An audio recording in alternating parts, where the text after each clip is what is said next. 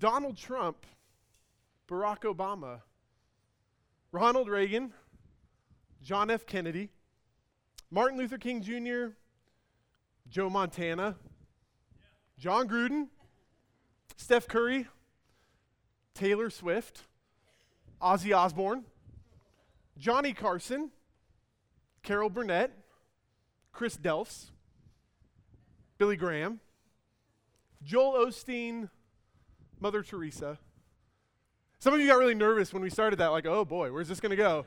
We're not supposed to talk about that in church. But one thing that I could tell on your faces, as those names come into your mind, you have thoughts. Maybe good, maybe bad, but you have thoughts as those names are read. And what's even more interesting to me is that those thoughts are probably going to be different from somebody else in this room. So someone you might go, oh, that's a good person. Someone else go, oh, that's a bad person. That names carry a lot of weight with them and a lot of disagreement. I think the only name we can really agree on is Chris Delfs, right? That's the only one that every other name, it's a mixed bag. And even if we were to throw our own names out there, that's going to be a mixed bag as well.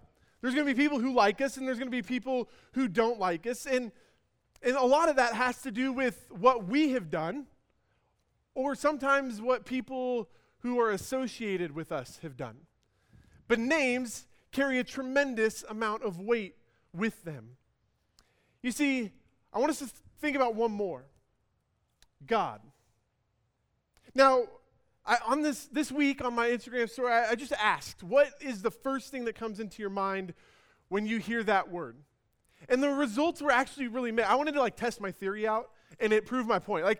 That when we hear that name or that title, a lot of different thoughts come to mind. Love is probably the most common, the most repeated, but really it's kind of all over the place because we grew up in different churches, different denominations, different families, different experiences color the way that we think about God. And if we were to go to the most happening spot in Elk Grove right now, the new Costco, if we were to go there, right, we've made it. We've got a Costco now. If we were to go there, and we were just to stand out front, as people came in, or I guess you can't do that, as people left, and we were to just ask them, what comes to your mind when you think of God? That's going to get even more broad and even more diverse. Because the beautiful thing about Sacramento is that we live in a very diverse city. We're not just one color, one race, one religion. We make up a whole bunch of different ideas. And it's a beautiful thing, but that would color the way people think about God. And so someone might say, well, when I think of God, and they might describe the God that they read about in the Book of Mormon. Or they would say, I don't necessarily think of God, I think of Allah as I read the Quran. Or I think about a bunch of different gods as I practice my Hinduism. It's going to be all over the place. And what this shows me is that we can no longer just assume that when we say God, everybody knows what we're talking about. We don't have that luxury anymore as we think about the world that we live in because it has become far more diverse as time has gone on. You see, one thing that has been really interesting to me, that's opened my eyes to how I think about God and how I read the scriptures, is a very simple concept. And it's this concept that God has a name. And you go, yeah, God. But as we read through this, we need to understand God isn't a name. God is a title. So you see, the Hebrew word for God is Elohim. And Elohim is used to talk about God as we would potentially think about God, the Hebrew God, but it's also the same word that's used to describe the little g gods. It's the same word. And so it's this title that is used, and it's not super personal, right? Titles aren't very personal. Can you imagine, if I walked around my wife, Danielle, and I didn't call her Danielle, I was like, the wife. That probably wouldn't go very well. Sometimes that happens, is, oh, the wife doesn't let me do this. We use it in a negative connotation sometimes, but it's very impersonal. I don't just go around and say, this is the wife. But when we think about God, I think sometimes we leave it at this title level. And not intentionally, it's just kind of the way we have adapted to the way our culture and the way the church talks about God. If you went to the church in the 80s or the 90s, sometimes like there was this trend that happened where we started using some of these Hebrew El titles for God. El Shaddai, Amy Grant, anybody? Like that was a good one for a while. There's some other ones. El Shaddai means God Almighty. There's one El Elyon, which means the Most High God. Or El Olam, which is the everlasting God. And these were qualifying titles to distinguish the God of the Hebrew people from the other gods that were around. Because the Canaanites had a God that was just called El. And so when we see like El Shaddai or these other titles, it's saying, I'm like El, but so much more. I'm God Most High. I'm God Almighty. I'm the God, the Creator God, that no other God can say about themselves. And this is a way that the people were able to distinguish their God from the other gods around them. And one thing that I want us to explore today is that there's one name that is used more than any other name for God in the Bible. And I want us to explore that this morning. So if you have your Bibles, go ahead and turn to Exodus chapter 34. Exodus 34. And just to give you some background on what's happening here. You see, Moses has led the people out of Israel, or out of Egypt, out of slavery, and they go to Mount Sinai. And God's going to make a covenant with his people at Mount Sinai. And so Moses goes up on the mountain to get the terms of the covenant. This is going to be what distinguishes the Hebrew people from all the other nations. And God gives them 10 laws, 10 commandments as we know them. And as they're doing this, as God and Moses are having this conversation, things are going south down at the foot of the mountain. They're getting impatient. They build a calf made of gold, like an idol to the God who brought them out of Egypt. And so Moses goes down to kind of address the situation, and he gets filled with rage. He throws the tablets. They break.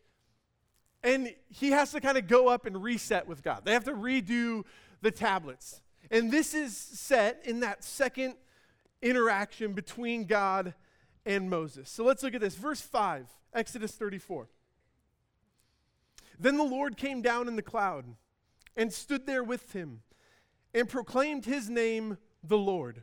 And he passed in front of Moses, proclaiming, the Lord, the compassionate and gracious God, slow to anger and abounding in faithful love and faithfulness, maintaining love to thousands, or 1,000 generations, and forgiving wickedness, rebellion, and sin. Yet he does not leave the guilty unpunished. He punishes the children and their children for the sin of the parents to the third and the fourth generation. Now, if you're looking at this, you'll notice that term Lord is in all caps. And you might go, why? Because this is going to happen all throughout the Old Testament, this Lord in all caps. This is another way to distinguish this name of God from the title. Now, here's what's happened there's a whole story behind this. You see, as they were writing the Hebrew Scriptures, the writers were so afraid that they were going to take the name of the Lord in vain. They were going to break one of the commandments, that they stopped using the Hebrew word that was actually there. See, originally the word that is there is Yahweh, or YHWH. Most scholars, 99% would say it's probably Yahweh. Those are probably the vowels that are there, but we don't know 100% because they stopped saying the name. We don't really even know if that's 100% sure that that's how it's pronounced. But they stopped using it because they were afraid that they were going to break the commandment of taking the Lord's name in vain. So what they did is they took the Hebrew word for Lord, which is Adonai, which you're probably familiar with. You've probably heard that word before. And they began to use that in its place. And to distinguish it, what the translators have done is they've put it in all caps to let you know this is the word Adonai, but it was actually put there to replace the word Yahweh. And so this is eventually even how we end up with the name Jehovah, which again, 80s, 90s, we started using that word more and more. And Jehovah is the Hebrew letters YHWH and the vowels from the word Adonai, and you put them together, and in English it looks like Yahovah, but it's actually, that's how we get Jehovah, just based off of the way that the Hebrew language is pronounced. So you're like, this is really nerdy. Why did I sign up for this? But this is just kind of history for why you're reading what you're actually reading here. And so here's what I want you to know. Here's what I want the takeaway to be from all that. That the word that's used there is Yahweh. So whenever you see the word Lord in your Bible, I just want you to think of the word Yahweh. Why? Because I want us to go back a little bit into Exodus chapter 3. Exodus chapter 3, this is a familiar story if you've grown up in the church. This is God's first encounter with Moses. And he says this to Moses, starting in verse 10. So now go. I'm sending you to Pharaoh to bring my people, the Israelites, out of Egypt. But Moses said to God, who am I that I should go to Pharaoh and bring the Israelites out of Egypt? And God said, I will be with you. And this will be the sign to you that it is I who have sent you. When you have brought the people out of Egypt, you will worship God on this mountain. Moses said to God, suppose I go to the Israelites and I say to them, the God of your fathers has sent me to you. And they ask me, what's his name? Then what should I tell them? This is a really good question. Because it's been 400 years since the Israelites actually were dwelling in the land. They've been under this oppression for 400 years. They've been brainwashed by this culture for 400 years. And that's a long time to forget who the God of their fathers is. It's a good question that Moses asks here. And so God says to Moses, I am who I am. This is what you're to say to the Israelites. I am has sent me to you. God also said to Moses, say to the Israelites, the Lord, or Yahweh, the God of your fathers, the God of Abraham, the God of Isaac, and the God of Jacob has sent me to you. This is my name forever, the name you shall call me from generation to generation. So if you grew up in the church, this story of the burning bush is kind of a familiar one. It's like go-to flannel graphs type stuff, right? And I think what we tend to do is we tend to stop with the story of like this bush is on fire, but it's not actually a bush. Or it's not actually on fire. It's weird. It's a weird story, and we kind of stop there. But I think there's so much in this story that is really powerful. Because what Moses is doing here is he's asking God, what's your name? And he's not asking him, what's your name, like, hey, I don't know you, it's nice to meet you, what's your name? The way this is written is he's asking, what are you like? What's your character? If I'm going to go tell these people, the God of your fathers has sent me to you, they're probably going to be like, what's different about this God from all these other gods? What are you like? What's your distinguishing characteristic? And God's response is kind of cryptic. He's like, I am who I am, which for me sounds like new agey and philosophical, like a freshman in college who's just taken their first intro to philosophy class, and they come home at Christmas, and how are you? Oh, I am. And you're like, oh, okay, you're in college, cool. So it sounds like cryptic. If you look at your footnote, I don't know if you actually have a physical Bible, but there's a footnote there. There's another way that this could be translated, and it could be translated, I will be what I will be. And again, this may not seem super helpful to us, but here's what God is saying to Moses. He's saying, whatever characteristic I give you, whatever you're going to take to them and you're going to explain to them about who I am always that thing. I will always be what I will be. Always. Which is so different from us, right? You could talk to me tomorrow and ask me how I am, and it could be different from today.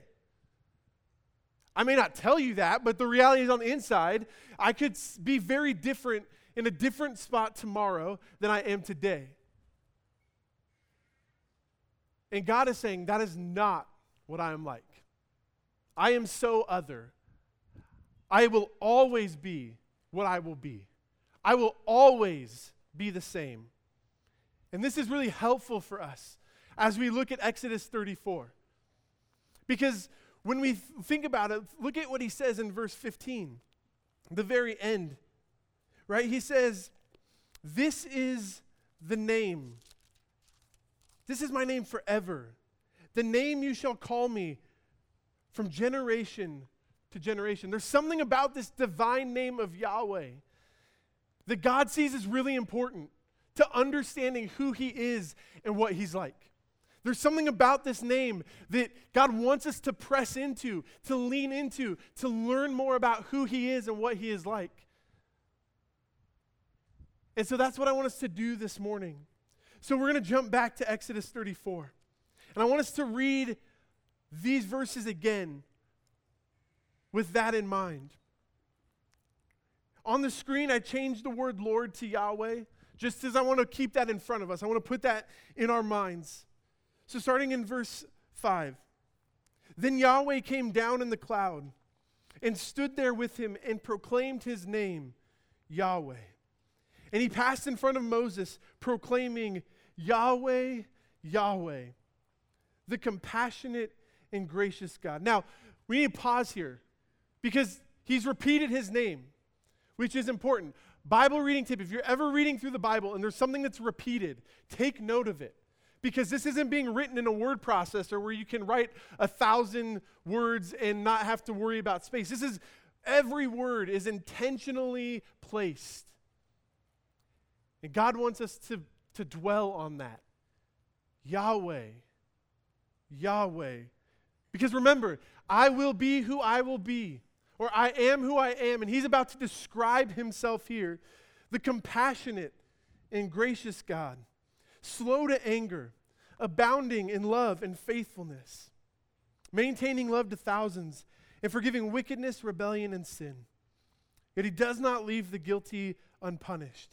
He punishes the children and their children for the sin of the parents to the third and the fourth generation. Now, what's interesting about these verses is that these verses are the most quoted verses in the Bible by the Bible. Meaning the biblical writers are going to come back to these verses over and over and over again to draw off of them, to communicate again and again to Israel what their God is like. Some scholars call this the John 3:16 of the Old Testament.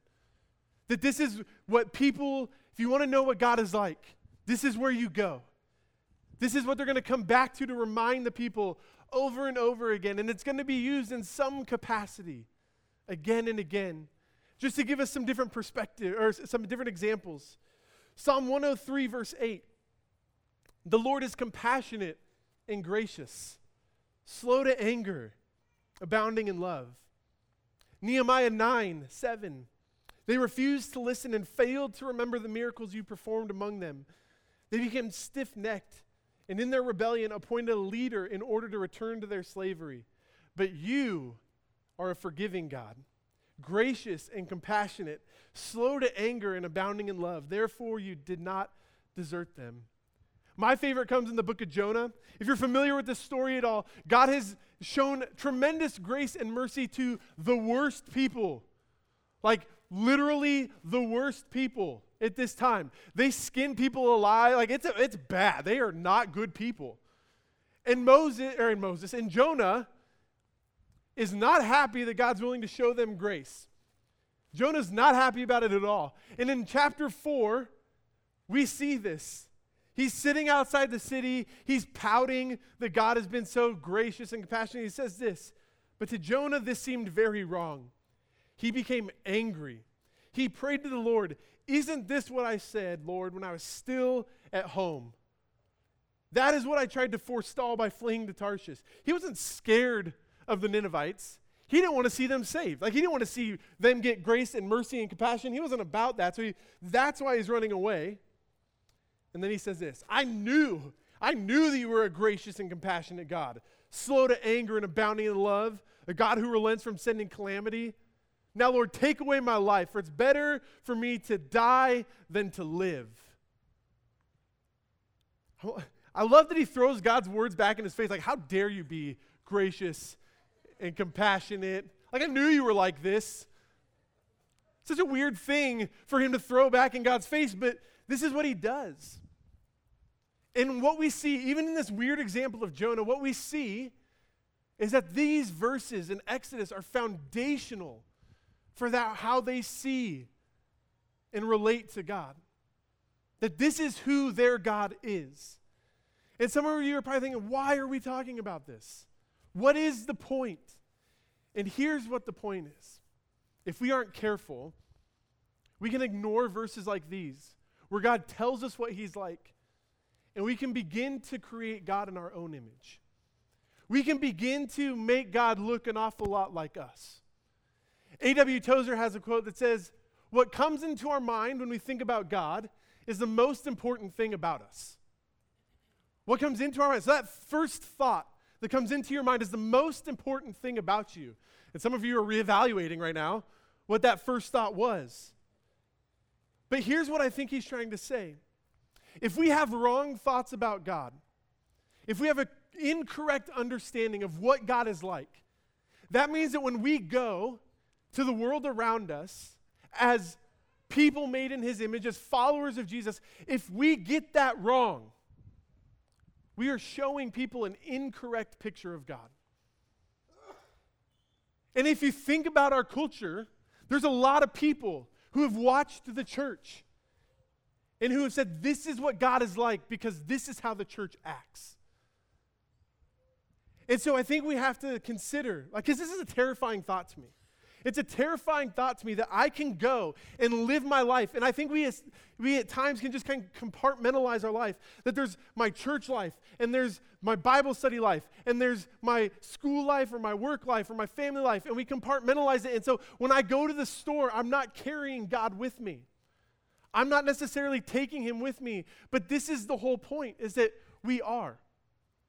You see, when the Hebrew writers were afraid of taking the Lord's name in vain, I think the way I was always taught that is don't cuss. Right? Don't cuss. That's taking the Lord's name in vain. But I think that's such a small picture of what the biblical writers are really trying to get at. You see, when we go somewhere, we take the name of God with us. When we go somewhere, we take the character of God with us. And so when we go and we take it incorrectly, when we take an incorrect picture of God to the world around us, we are taking the name of the Lord in vain. We are not taking the proper name of God with us because we're not giving people an accurate picture of what he is like. And so, of course, the words we use can be a part of that. But it's so much more than that because it's how we live our life when we go and we share with people what this God is like. And so what I want us to think back to is this author named Scott McKnight. He's also a professor, and what he does at the beginning of his semester is he gives his students a survey and asks them what they're like. What do they like? What do they dislike? What are they passionate about? What makes them angry? And then he collects that and he gives them another survey. And he asks similar questions about God. What's God like? 90% of the time, he says, the answers are the same. 90% of the time, the way that they think about themselves is the same way they think about God, which is both surprising and not surprising. It's both surprising to me because we become like what we worship. We become like what we worship, and so we grow up in a culture that is all about worshiping self. Do what makes you happy. Pursue that happiness. Pursue that pleasure. And so it makes sense that God would look like that as well. We become like what we worship. And so I think we need to ask ourselves, am I making God in my own image, or am I allowing him to shape me into his? Am I making God in my own image, or am I allowing him to shape me into his? And you may be thinking, I don't know how to figure that out. Let's do a couple of quick tests. First one, if God loves all the same people as you do and hates all the same people you do, you've probably made God in your own image. Another one, if God agrees with your political party on everything, you have probably made God in your own image. Why? Because the God of the universe is far bigger than American democracy. Right? To think that God limits himself to one American political party is very American of us. I believe that God wants to be so much bigger than the boxes that we tend to put him in. I think God wants to be so much bigger than the small view that we can take of him week in and week out. And there's no better picture of this than Jesus.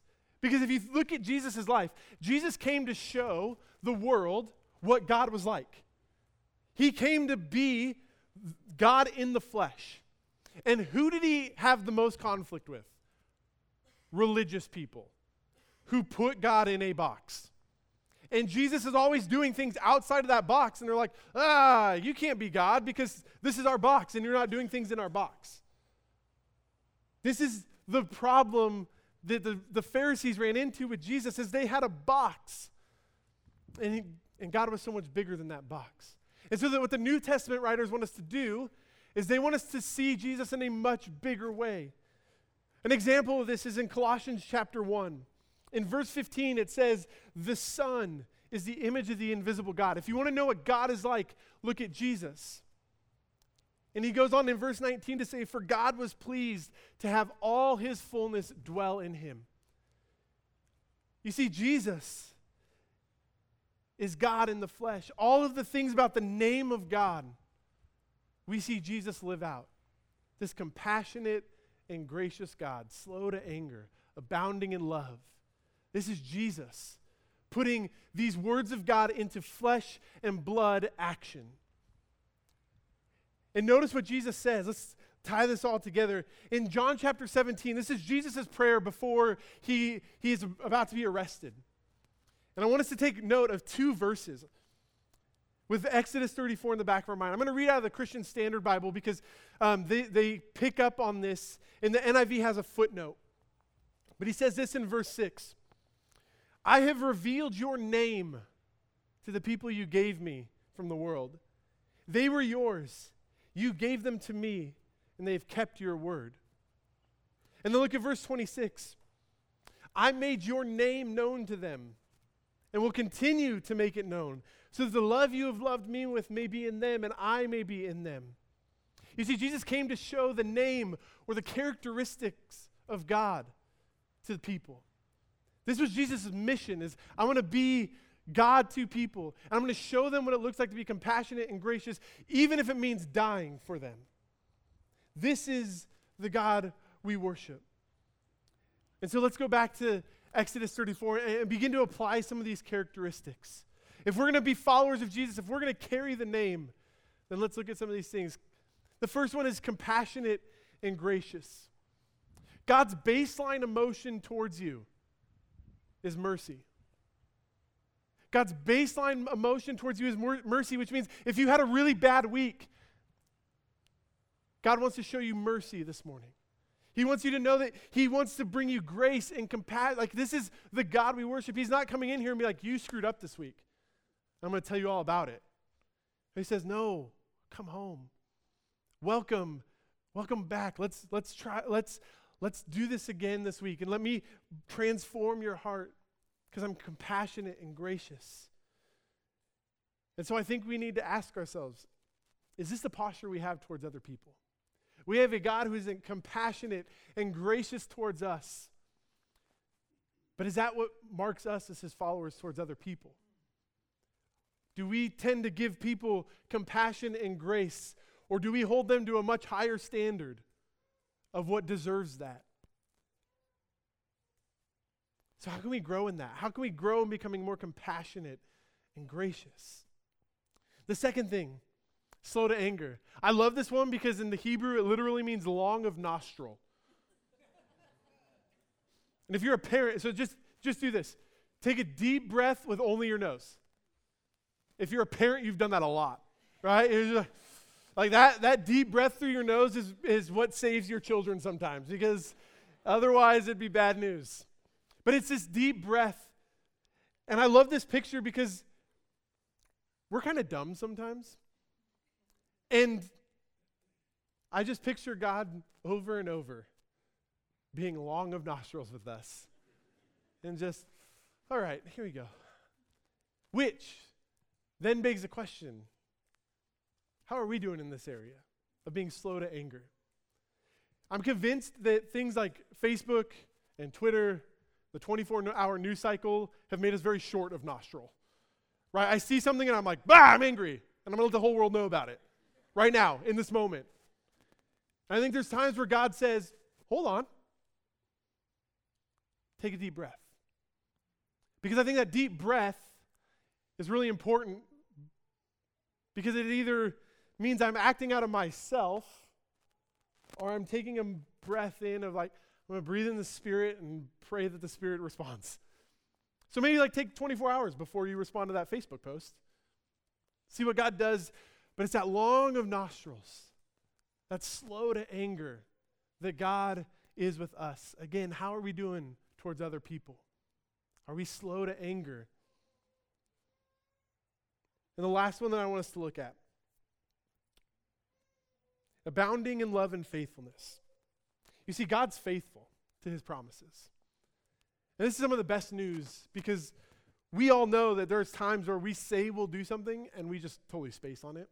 So if you sent me an email, I'm sorry. Sometimes it's just space. But God is faithful to his promises, which means that he's going to do what he says he's going to do. And so for us, I think we tend to fall into this temptation to play the role of God.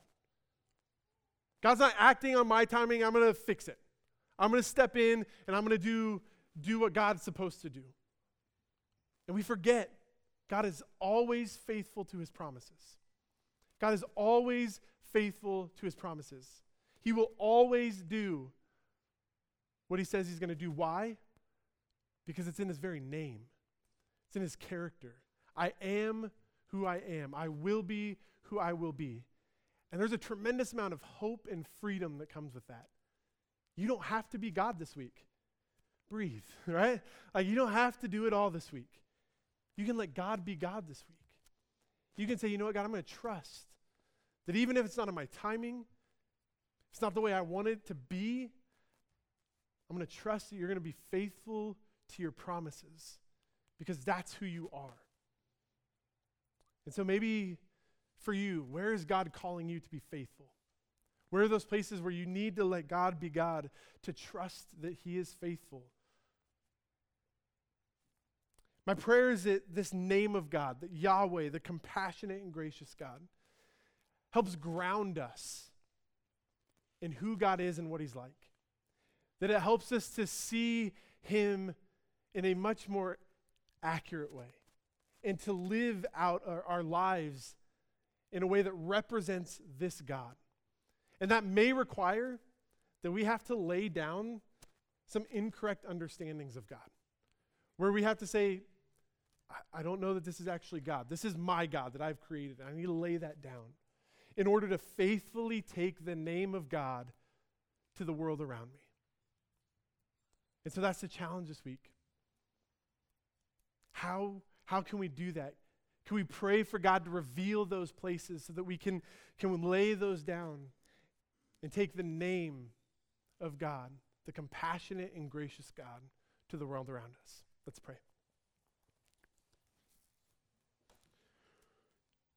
Father, thank you for the fact that you are compassionate and gracious, slow to anger, and abounding in faithful love.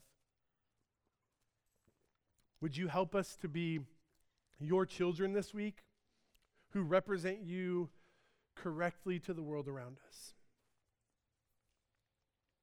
When we fall back into old patterns, when we find ourselves acting out of our own strength, out of our own ideas, would we quickly come back to you? Would these words about your character and your name be on our hearts this week? And would we seek to be those things to the world around us? Father, would we take your name